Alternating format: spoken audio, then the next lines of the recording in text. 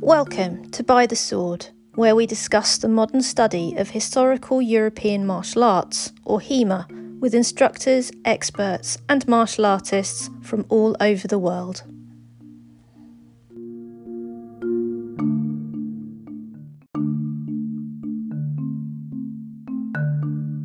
In this episode, we talk to HEMA instructor Julie Olson of Athena School of Arms in Massachusetts, USA. We discuss stick fighting, swords, and multitasking. The interview was recorded on Instagram Live, 11th August 2020. That's fine. Hopefully my cats won't talk too loudly. That's okay, we don't mind. We welcome the addition of floofs to Yes. the live stream. It's now become a tradition. Yeah. So you've got some of your fans in the audience saying yay. So while we wait for people to join, tell me how was lockdown this week? Where you are?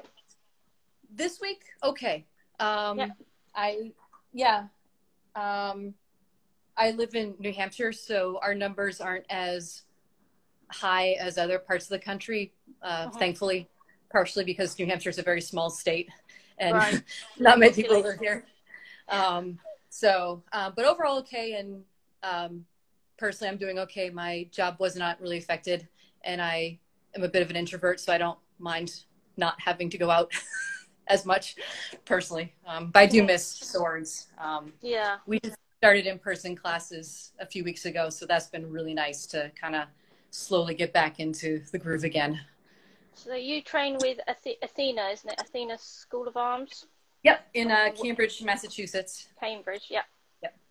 And what's your role in the school there?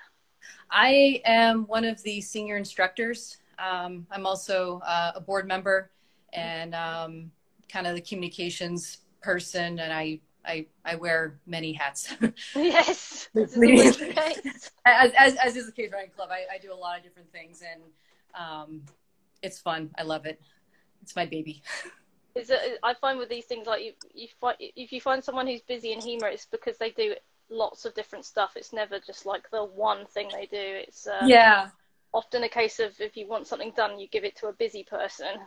Yeah, exactly. Yeah, and we've been steadily growing, and as more things need to happen, it's easy to volunteer, like, oh, I'm doing this anyway, I'll just do this, or oh, I'm too busy, someone else can take over. So we have a really nice core group of instructors who are willing to step in and help and do things as they need to be done, and it's been good. Cool. It's been less busy lately just because there's not been much going on. Not much to be doing. So give us your HEMA backstory. How did it all begin? I was a sport fencer for many years, and this was after I graduated from college, and I was teaching sport fencing at a club near where I live, and went down to a sci-fi fantasy convention in Boston. And as a lot of people from Athena started by going to the same Aresia convention, and I was walking around with a friend, and I had I didn't know HEMA, didn't know nothing. I bought a cast Hanwei rapier with a really pretty basket hilt that is obviously not for HEMA or anything, but it's for stage combat. It's pretty. It's very pretty. It's good. It's a good costume prop. So I was just wearing that, and I was walking around, and this guy who I became to know was Stephen Hirsch, walked up and said, "Do you know how to use that?" And I said, "Actually, I do," because I did sport fencing. Didn't realize the parallels between sport fencing and classic rapier. So I did one of their, they do demos. They do cutting demo and then like a fighting demo. So I watched the fighting demonstration, and they do a little introductory class, and I took that, and when was this? What period of time was this? This was 2013. Okay. And then I took their intro class, and at the time that was an 8-week class, I think. And I thought, oh, this would be fun to try, just to, see what it's like. And I kind of never stopped. And that's learning longsword, I take it. Yeah, that was learning longsword. at the time, the school just did longsword and a little bit of dagger and grappling. And then maybe a year later or so, we opened up to Highland broadsword. And I started studying that a little bit, but I really enjoyed the longsword and felt I needed to work more on that than diverge too much into different weapons. So kind of stuck with that. And more lately, I've been branching out to other weapon systems. So when we met in 2014, you'd been doing HEMA for about a year. Yeah, that's right. And we did like a little sort of demo, didn't we? You did longsword, I did rapier. Yeah, that was fun. Yeah, that was. And that's the last time I saw you. Yes, that was definitely fun. Yeah. Oh yeah, I forgot about that. Yeah, that was a while ago. Yeah, that was my first IGX was the year before, where I had been doing HEMA for maybe 6 months, and I competed in their beginner tournament with nylon longswords. That's when they had a delineation between nylon and steel. And right. Yeah, I think that was the last year that they had the nylon. Maybe I can't remember, but. So do they no longer? I don't know. I was just wondering if many competitions still do that. It used to be like beginners do nylon and then everyone else does steel kind of thing. I wonder if that's dying out now as kit improves kind of thing. I think so. Actually, I went to the Montreal Swordmeisters last year, and they did have a nylon event. And I think that was the first time I'd seen one in a while that had it. Actually, no, I take that back. I think Sword Squash had one also that year. I think about it. It's not as common. Yeah. Yeah, IGX has not had one in quite a while. People do seem to be favouring the steel a lot more. I know that in Italy they're quite common. I think that's more because they have such great numbers of people participating, and it's just cost efficient to give everyone nylons than to invest in steel. So you've been doing HEMA since 2013, and when did you embark upon becoming an instructor? At what point did that happen? That maybe late 2014, early 2015. It was kind of handed to me. You've been chosen. I was chosen. Isn't it always the way? Yeah, I think we were doing we were ending an intro class, because Athena does a rotation of intro classes every couple months or so, and we were ending one. I wasn't teaching it or anything, but Stephen introduced me as an assistant instructor. I'm like, since when? Since now. So okay, now I guess. Yeah. So it kind of grew into it, and I love it. And I think of the core Athena group, that Stephen started the group, and then Andrew Kilgore, Nathan Weston, and myself kind of rolled into it when Stephen had to step away for a little bit and go back to school. So we kind of grew together and kind of kept promoting ourselves as more roles needed to be filled. And finally, we have enough members, we can start getting other people to do some of those tasks for us and get more instructors in, so we're not the only ones teaching, which is good. New blood. I'll be 1 minute. I just realised that I forgot to go and grab my clock, so I can keep an eye on the time. Okay. I'll be right back.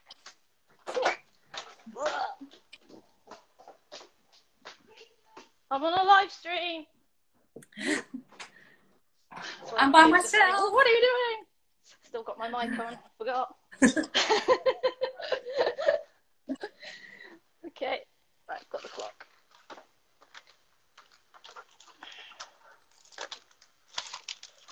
I knew there was something missing. Oh, please stand up, clock.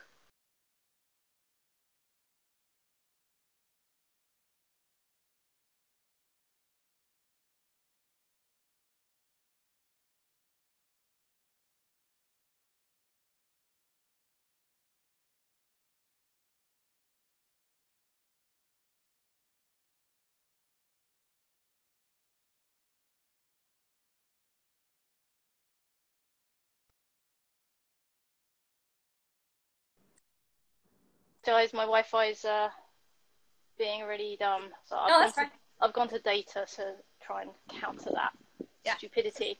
Got my clock now. Forgot I still had the headphones on. I was yelling at my kid.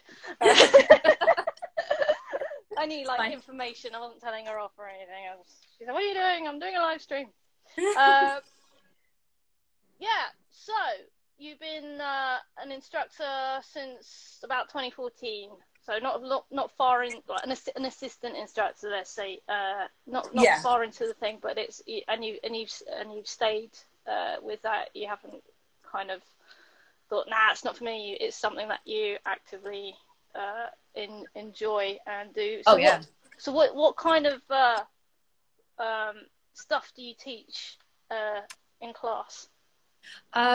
Before pandemic, I was largely teaching the beginner longsword class. We got to a point where we had enough people that we were able to finally split classes by skill level, which was awesome. So I took the beginner level and was doing that twice a week and occasionally leading some rotating weapon studies depending on what the topic was. Currently, we had to shuffle some people around based on comfort level and who's actually in class. So I have now a mixture of the beginner and intermediate students once a week, and primarily focused just on longsword right now as we're getting people to remember, how do we sword again? It's been a while. Are you guys teaching indoors or outdoors at the moment? We are teaching indoors, but we have a really awesome space where it's basically an old warehouse. So there's a lot of big bay doors and we have big ceiling fans going. So we just have everything open. Yeah, it's really nice. So lately it's been very hot. So it's been not as pleasant. Yeah. I mean, COVID aside, you're going to need a lot of airflow anyway. So yeah, and, but it's been good. Were you, prior to like the return to school, to physical classes, did you ever embark on any online teaching at all? Did you ever do that? I didn't. The other instructor, Nathan, was leading that. We just did it once a week. It didn't really seem necessary to have more than one, and he does a great job. So I attended those, and we recorded them and shared them on our Discord channel so people could watch them after the fact. I did lead a fitness level style class because Athena is really interested in physical fitness and growing your body to do the sword stuff also.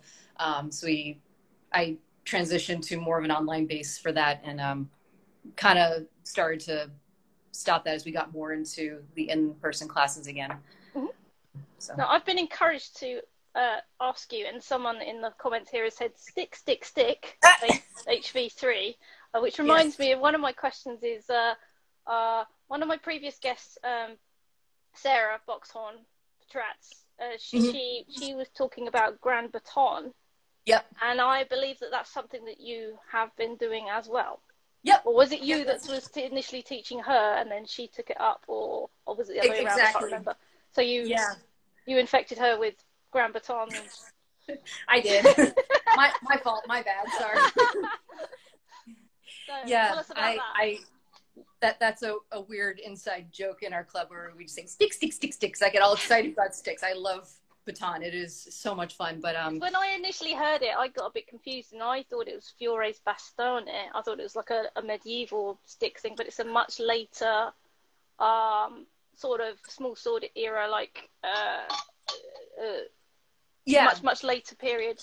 Different kind of an animal. Just tell us how that all goes. Yeah, it's a 19th century weapon system. I think Sarah, I watched her interview afterwards, and she did a good job kind of explaining the history of it. And so the book that she shared, which I can run in the other room, but it shows like the first half is all about like, this is how you use the system, and this is how you're supposed to use it, in the Salé, and good ways to train with it in friendly combat. But the back of it also talks about how to use this weapon against different types of weapon systems, like against axe and saber and dagger and unarmed. And it's hilarious. And I just instantly fell in love when I read that second section.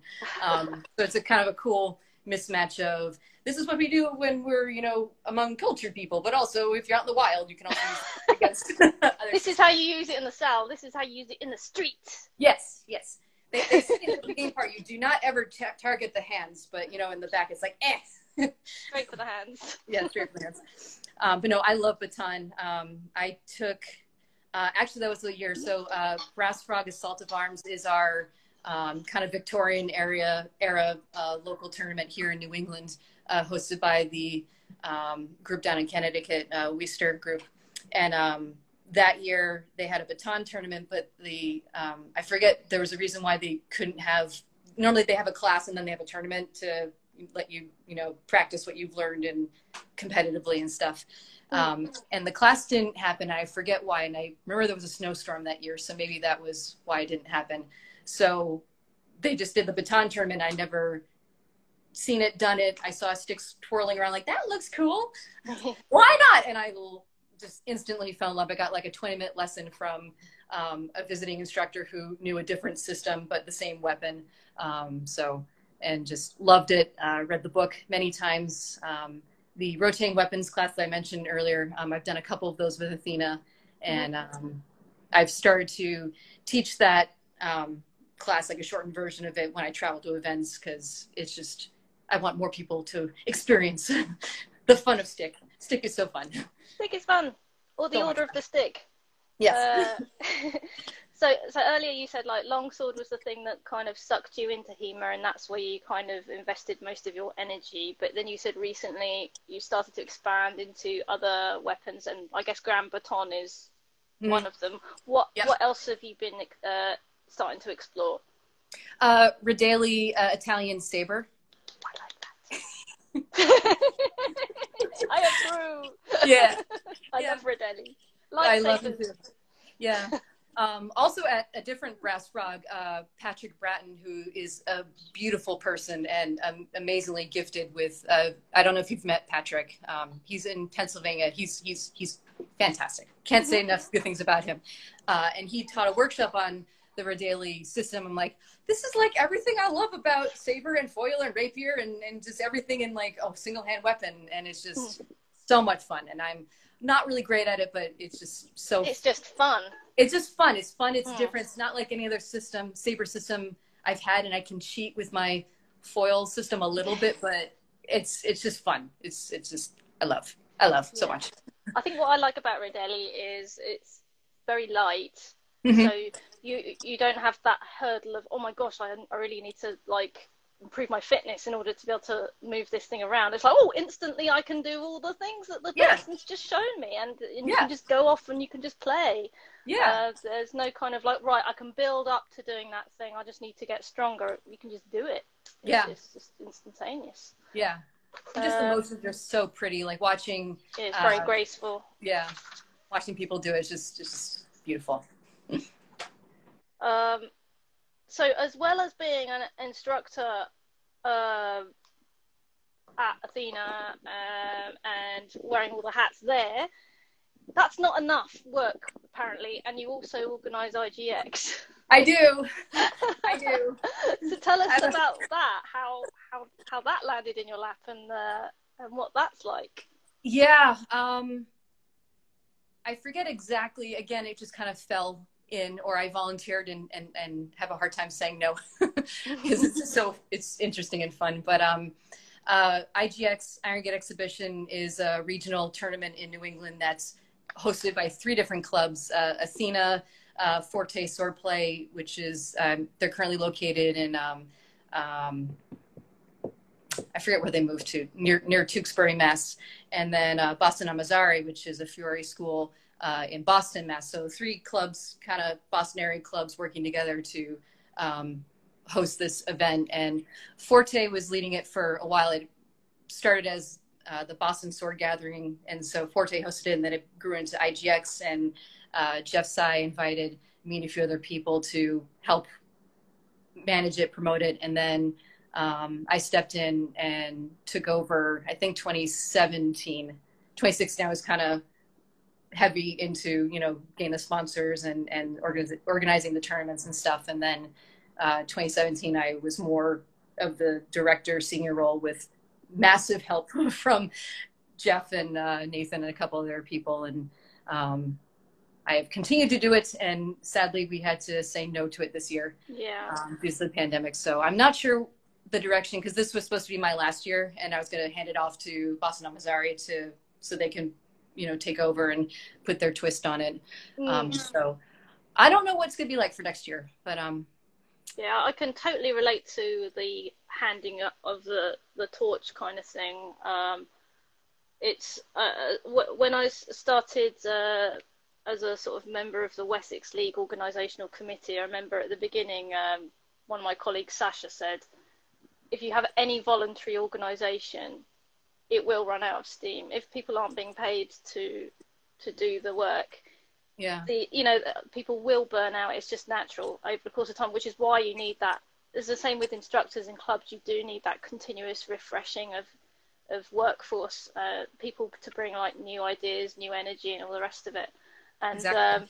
The kind of like saying goodbye to your baby thing, watching it grow up and leave. Yeah, it is painful, but at the same time, it's a relief as well, because you're like, oh, I don't have to do that anymore. Yeah. It's one of those things, and like this year's been like everything's been just thrown up in the air. We don't know what's going to happen next year, if anything will even happen. But yeah, I really like IGX was my first US side. Oh really? Event. Yeah. Oh, I didn't know that. Yeah, it was my first experience in the USA, and I really, really enjoyed. I've lots of really good memories of that event. So I'd love to come back someday. And I just like the whole is it still in that Denver? Is it still in that indoor? Yeah, the Danvers Indoor Sports. Yeah, Danvers. Sorry, not Denver. Yeah. Danvers Indoor Sports. Yeah. And what another sort of interesting thing I like it was it's always had this kind of fun, experimental vibe to it. Like, let's just try stuff out and see what happens. Like, it's not like let's go down this tried and trusted route of what happens. It's like, let's try something new. Let's try this new rule set that no one's ever done before. And because everyone's on the same page, it's a real kind of very leveling experience in terms of what's going to happen, because everyone's going through in this adventure together. So yeah, I heartily recommend IGX, and I look forward to going again one day. Yeah. Right. What time is it? It's coming up to past. I'm going to take this opportunity to announce my guest for Thursday, who is Caitlin Rosenberger from Canada. Yeah, Caitlin. She's known as Caitlin the Decapitator. Yeah. Is her moniker on it. Yeah. I don't know why, because I always see her with a dagger. So that would not be fun to be decapitated by a dagger, or decapitated at all. To be honest, no. Looking forward to talking to her on Thursday. So it's past now. So if anyone's got any questions for Julie, throw them down in the comments below. Let's just see what these folks at home have been saying. Some sass chatter as we've been talking. Is the shade bait real? Yay! I have that poster. What's the poster behind you, Julie? I was looking at that. From the show called Firefly. Firefly. Yeah. Highly recommend. Oh, HB3 says, but dagger's your favourite, right? No. No, Harold, it's not. It is not. Oh dear. The conditioned response did not happen. Not a fan of dagger. Really? Stick. Yay, instructor Julie. Just think of all the free time, says Robin. Without having IGX. Yeah, not having it. Yeah. So Robin says, what's the next weapon you'd like to learn?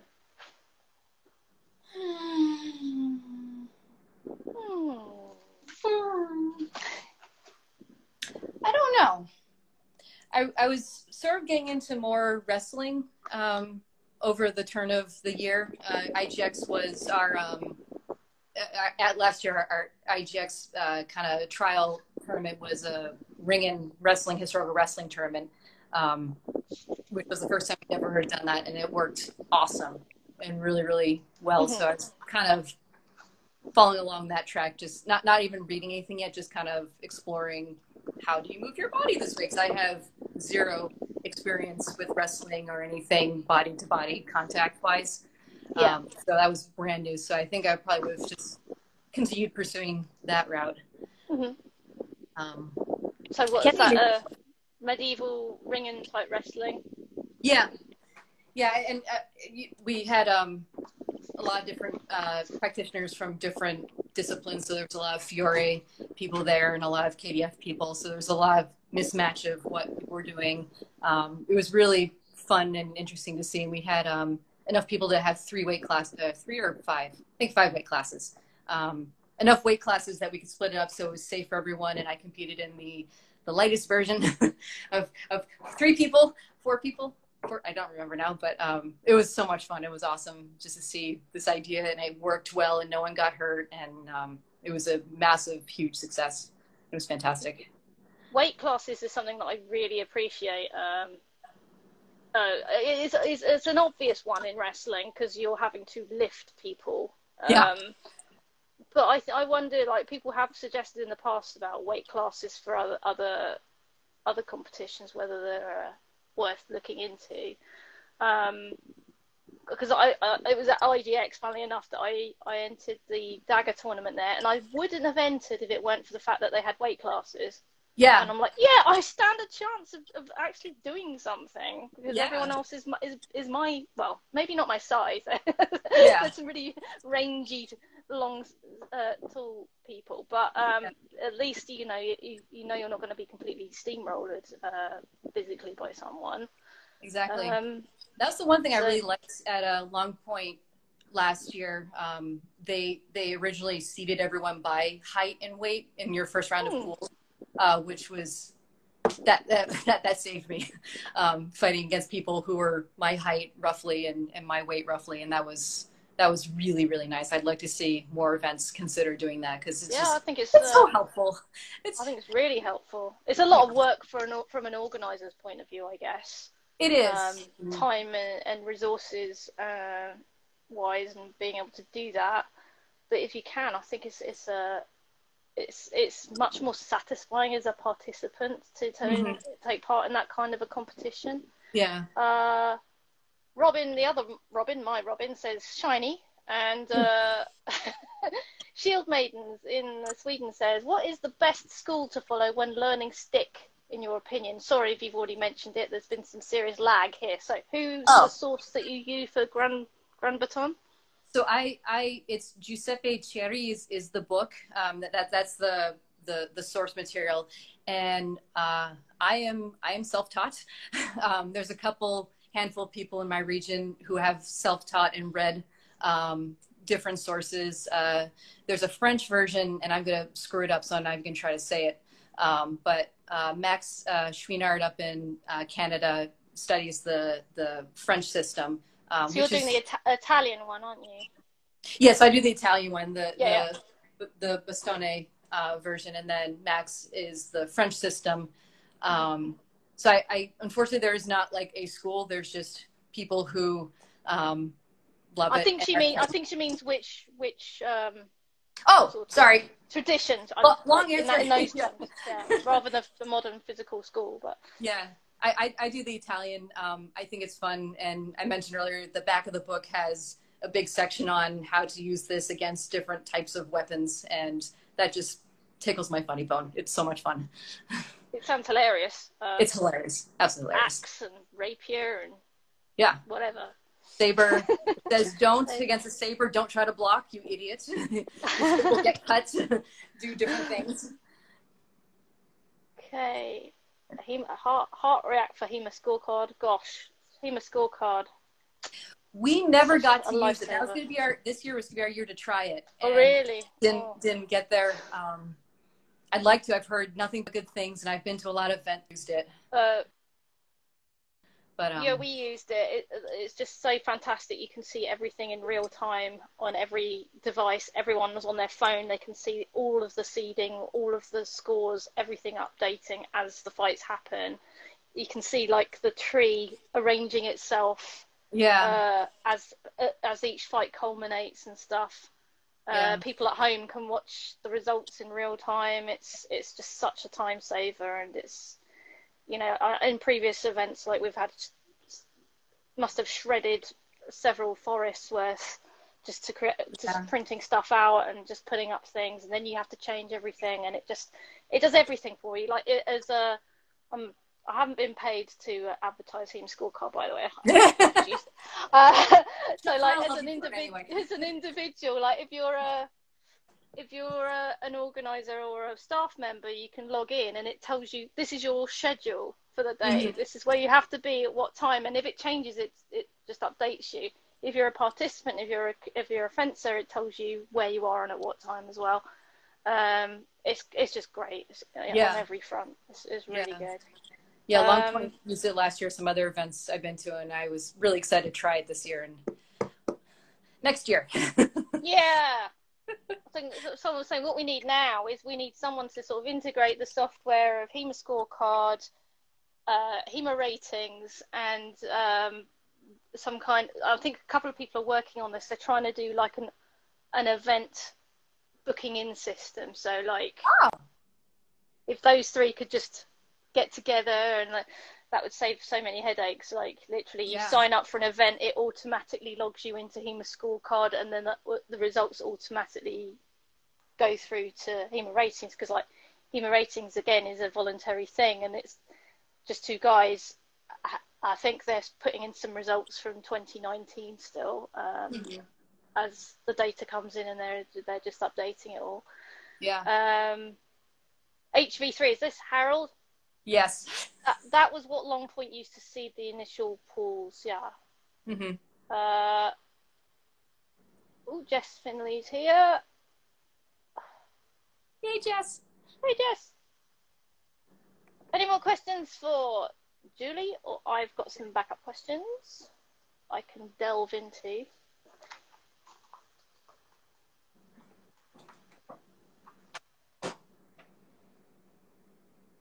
Your kitty's there.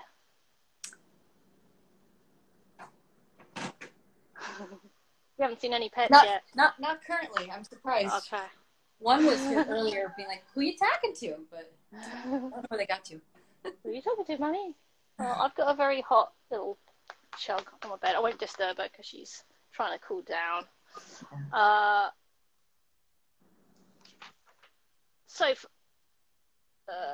for the couple of years, how long were you working on IGX? Was it like 2-3 years?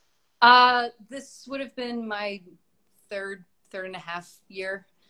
Okay. Yeah. Almost 4. All right. Before I go on to Clara's question, so what's your proudest achievement during that time as an organizer? Seeing everyone have a good time.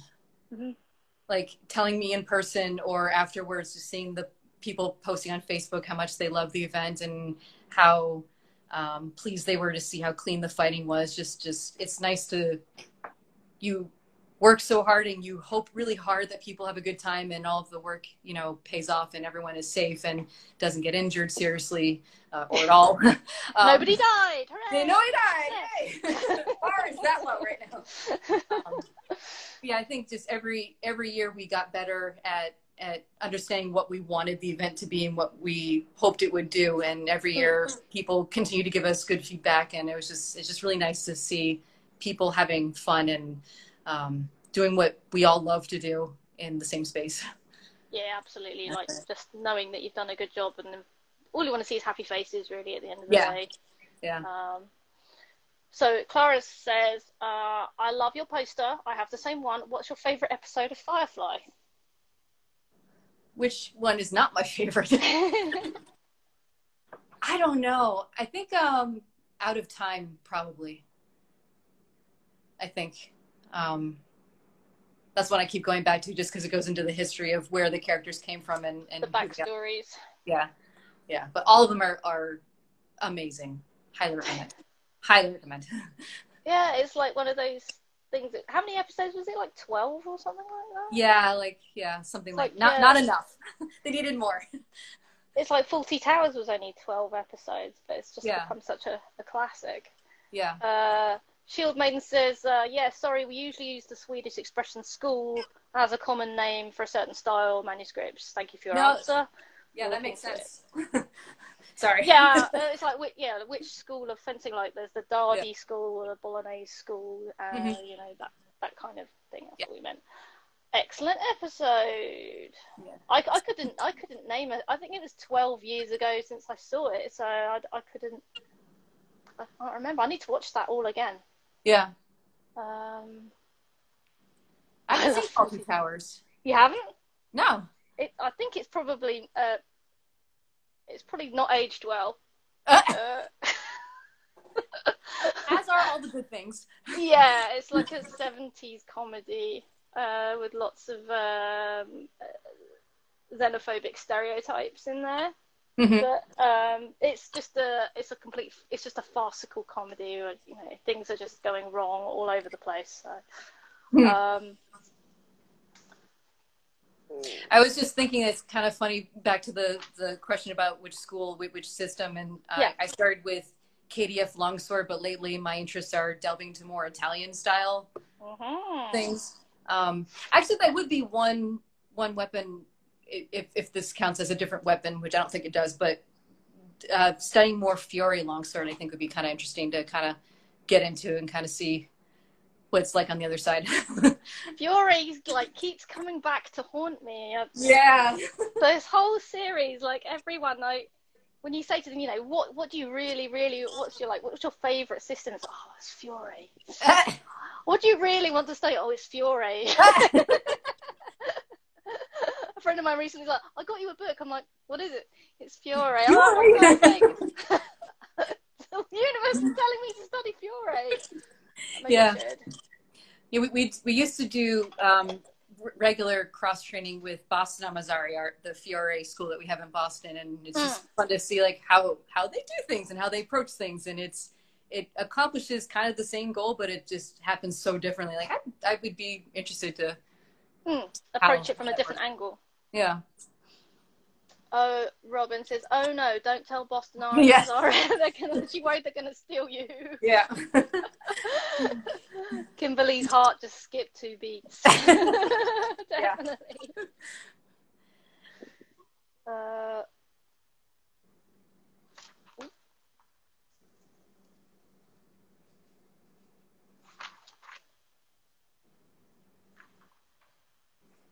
Oh, this is a good question. I've asked a couple of people this. What? It could be one thing, it could be several things. But what specifically do you feel that you have to train out of your system in order to get better at HEMA? Me personally?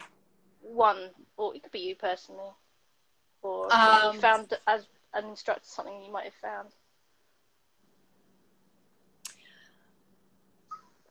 I think distance management is a big, hefty one.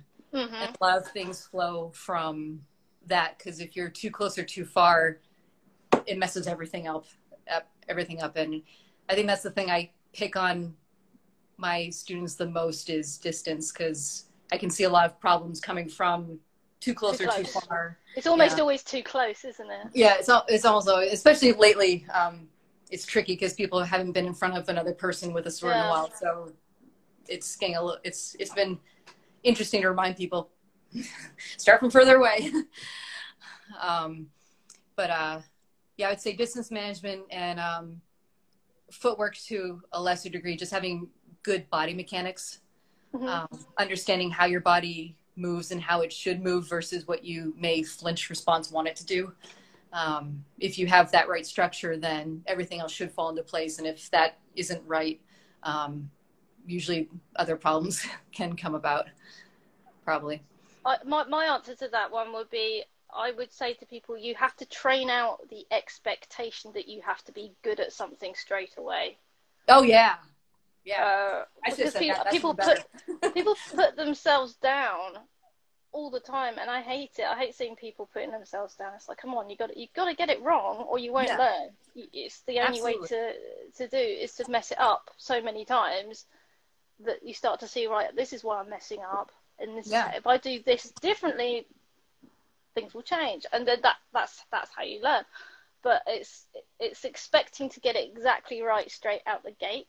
And I get people apologizing all the time, like even when they are a beginner, before they've even started a class, they're kind of very apologetic. They're like, I've never done this before. And I'm like, so? Of course you've never done this before. It's a sword fighting class. Yeah. I would expect you to. Yeah, absolutely. I mean, you might have done something similar. You might have done like other martial arts or dance or fencing, but I wouldn't expect you to turn up and know everything. Otherwise, what's the point in coming here? You know? Yeah. No, absolutely. But yeah, enjoy the journey. Yeah, get it wrong. Like you watch little kids learn, and they're not like, oh, I'm rubbish and everything. They just keep going, you know, until they can pick it up. I still say that. I'm rubbish. Yeah, please don't. I messed that up. Yeah, you're human. You're learning. Hope no one saw that. Oh, everyone did. Oh well. That's the thing. Like, when I started teaching, and I was like demonstrating stuff to students, and I go, "You do it like this," and then I get it wrong, and I'll be thinking, oh, what a bad instructor I am. I can't even demonstrate it right for them. You know, I can't consistently demonstrate it. But now I'm like, I'm allowed to get it wrong, and so are you. We can all be wrong together. Yeah. If you know you're getting it wrong. Whenever we go into interpretation work in class, I always preface like, this is our current interpretation. This is how we're reading this, and that's our current interpretation. Current. You can get in. Yeah, you can always fall into patterns of this is how it is. Yeah, it's always been like this is how we've always done it, kind of thing. Yeah, we've changed our interpretation. Yeah, we've changed our interpretation of Zorn like 100 times already. Just keep refining it, changing it, fixing it. Yeah, that was 2 years ago. Now we're doing it this way. You know, that's great. Yeah, like that. Amen. Distance management via Zoom isn't the same. It is not. We were actually getting into a point where Nathan would give a prompt, like a cue on Zoom, and have the students do the appropriate cue when they saw it in front of them. But it's just, it worked well for what it was. But back in my mind, I was just laughing like, oh dear, it's the best stand-in we can do. It's just, you got to do what you can with what you've got. Yeah. So outside of HEMA, do you have any other kind of peripheral parallel interests? Not currently. A lot of people do like strength training and other martial arts and stuff. Yeah, I was into, I'm not going to the gym currently, but I did go to a cross-training gym. I did strength training for a little while and then switched to more of a cardio-focused hybrid version. So I've been doing that. Lately, I am actually doing a lot more running, or trying to. I'm really bad at running. So we're working on it. I inherited a very old, like, 1990s weight system with the individual plates with the screw cap on, filled with sand from my parents. So I'm using those in my basement as I can. That's good. Yeah. A friend of mine's tried to encourage me to do the couch to 5K. You heard of that? And he was like, well, like the first week, I just could, I couldn't run for more than 5 minutes. I was a mess. Yeah. So I can do it now. I can run 5K. I was like, oh my God. He's like, you've got to do it. I've suffered, so you must suffer. Yeah. Well, I am quite intrigued by it. I mean, I do admire people who make themselves run, even though it's something that doesn't come naturally. I know some people just love running and they just get a real, the endorphins and everything, and others have to really make themselves do it. Yeah. But they do get there. They do end up getting some kind of satisfaction out of it. Yeah. I'd rather pick things up and put things down than run. And yeah, I'm up to running 1.5 miles without stopping at this point, but very slowly, but getting there. And how often do you do that? I try to do it every day. Last week it was once. The week before is every other day. Kind of depends. It's just been so hot here. Yeah. And it's just it's no fun. I'm only taking the floofs out when it's very early or when the sun's starting to set, really, 'cause it's just too warm.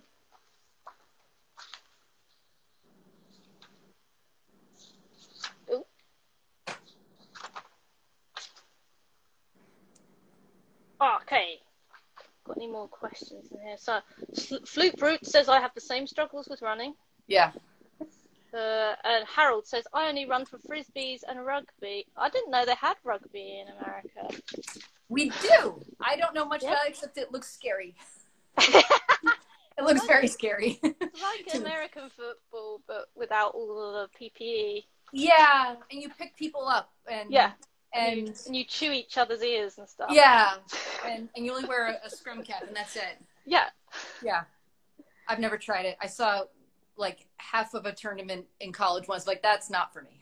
I like soccer. I will play soccer or American football, I guess, soccer with anyone.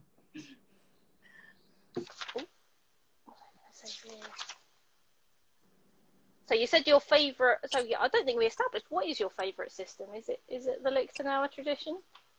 Yeah, still. Yeah. You wanna try Fiore. You don't like Dagger. Don't like Dagger. You love Bastone. I do love Bastone. Yeah. I think I didn't like Dagger just because it's like when I first started originally trying it out, like it was against people who are, you know, bigger, taller, hefty. Like, this is no fun to walk in and just put on the ground. Like, it wasn't fun.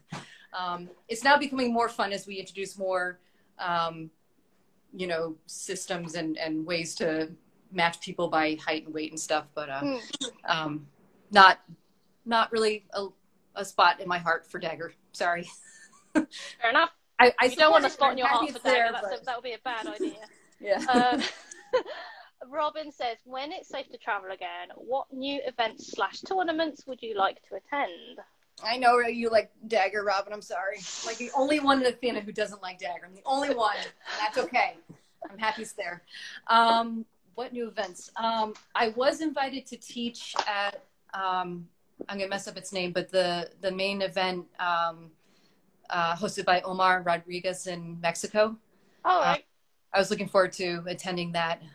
So I've never been to Mexico or HEMA down there. So I was really looking forward to, Kimberly was going to be hosting, and I'm also going to say this wrong, an Audacia event that was strictly workshop related, and I was really excited to attend that. Fiore. Yep. I think I was going to teach something about coaching and something, hopefully, I think something about stick. But I think if those two events happen again in the future, I'll definitely be the first to sign up again. They sound cool. Yeah. I didn't know about, do I know about the thing of Audacia thing? I think I might have heard of it. So she's organising that, is she? Yeah. She and I think Lisa Lucido was also helping, and maybe someone else, and it was going to be in Toronto, and it was going to happen in July. It was just unfortunate mixture of events happened to cancel it, which is too bad because it was going to be their first time having it. So you have all this anticipation, but hopefully next year. Fingers crossed. We've got about 10 minutes left. Yeah. Anyone else got any more questions for Julie? Don't be shy.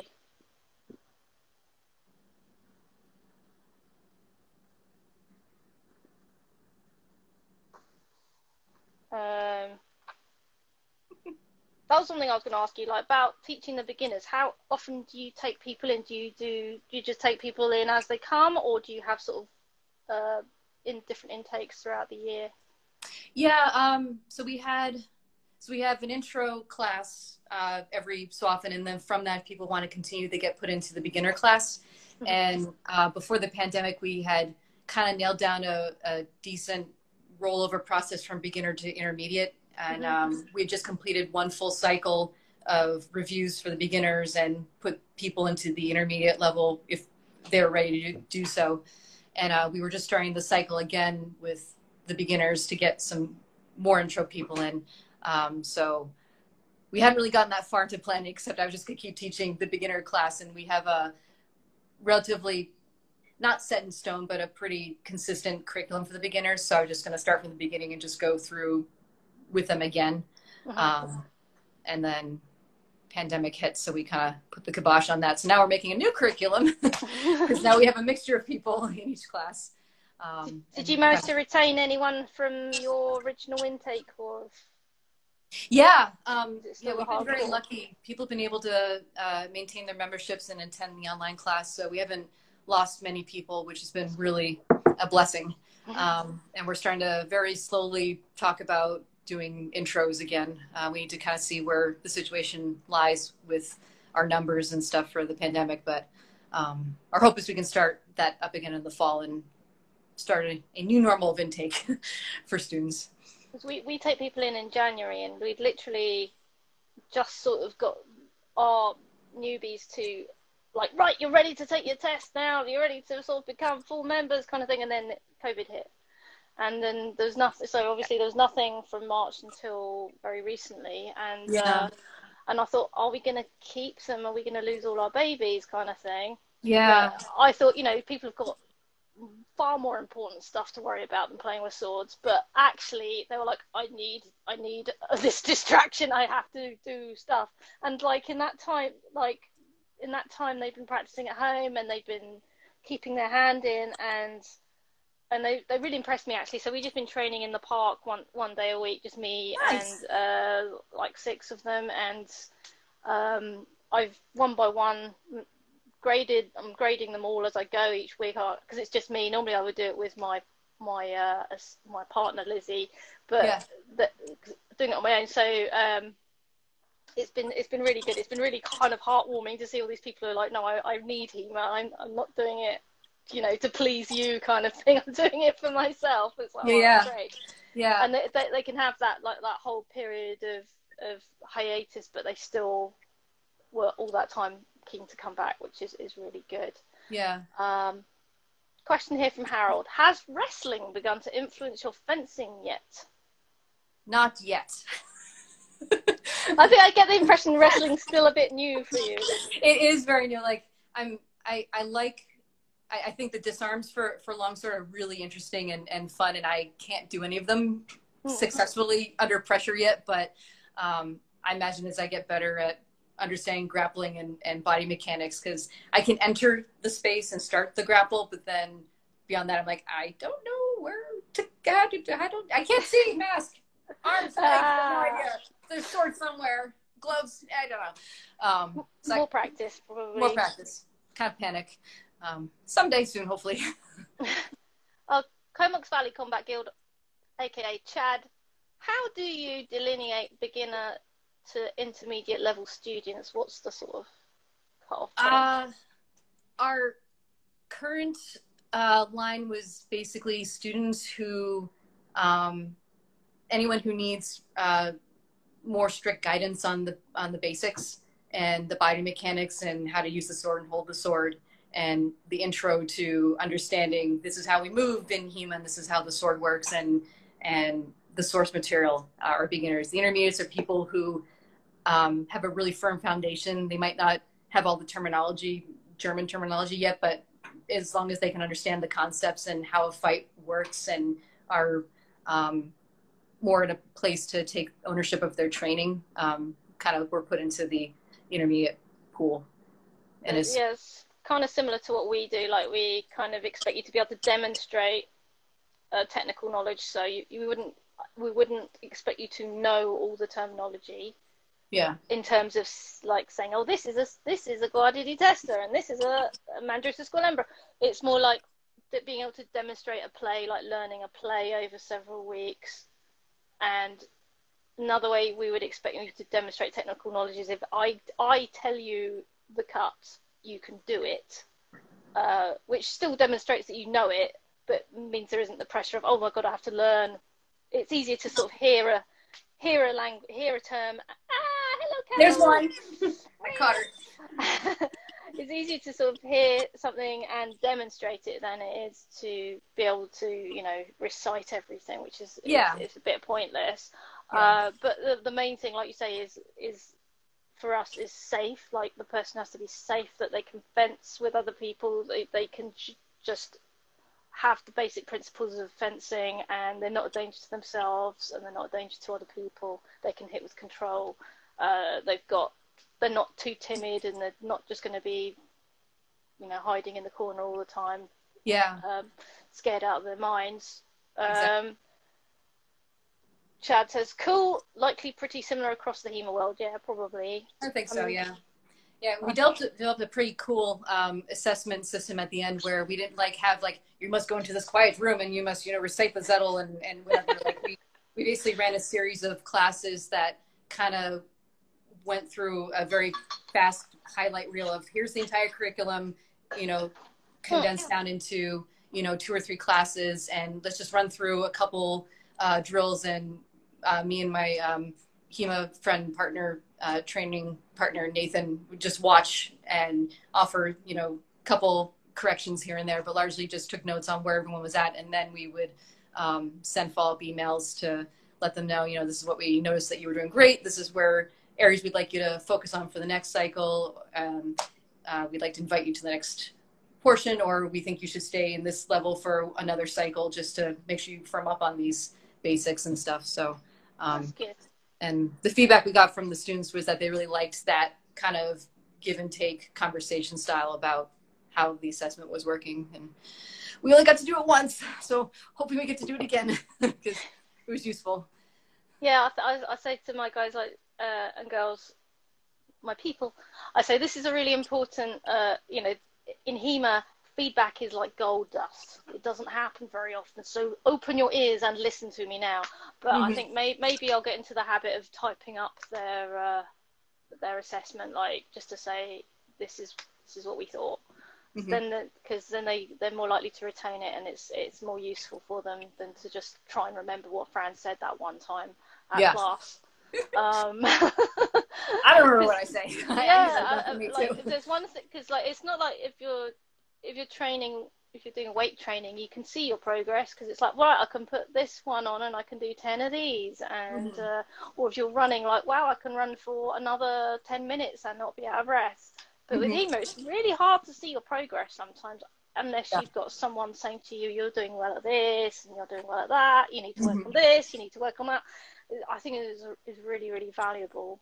Something I tried sort of as a sort of pilot scheme a while back, I might reignite it when we go back fully, is having a mentorship program, so that everyone gets paired up with someone who's been there, ideally a year longer than them, or maybe 2 years, but ideally sort of someone who's just finished the program that they've just done, the training program that they've just done. So then if they've got any questions, rather than bombarding their instructor with stuff, they've got a person that they can spend loads of time with them and just give them feedback and stuff. Yeah, that's awesome. Chad says, do you do anything like a birthday bear pit for your members, students? We do. We have a minute and a bit left. We do that as well. Yeah, we have the student. We give them the choice, if you'd like to or not. And you stand at the end of the room, and you have a big pile of weapons, and everyone forms a line, and they fight you to one hit, and you just cycle through as many fights as is your birth year, and score is kept very loosely, and it's hilarious. It's just fun. We've got a Wheel of Fortune style spinny wheel with chalkboard on it, chalkboard paint, so you can fill in whatever you want on there. I think we do that at Christmas. We have a random weapons tournament, but we could do that for bear pits as well. I think you could just. So you select what weapon you want from the Wheel of Doom, Wheel of Misfortune. Ideas for IGX are now just filling in my brain. Oh, that'd be actually fun. We've had all kinds of things like net, big blue pipe, all kinds of stuff. We hope you enjoyed this podcast. To show your appreciation, please give us a 5-star review on your podcast platform, or support our work by becoming a patron at patreon.com/swordwomen. Go to @swordwomen on Instagram to see upcoming interviews, or visit bythesword.net to learn about our events, or visit our Facebook page, By the Sword.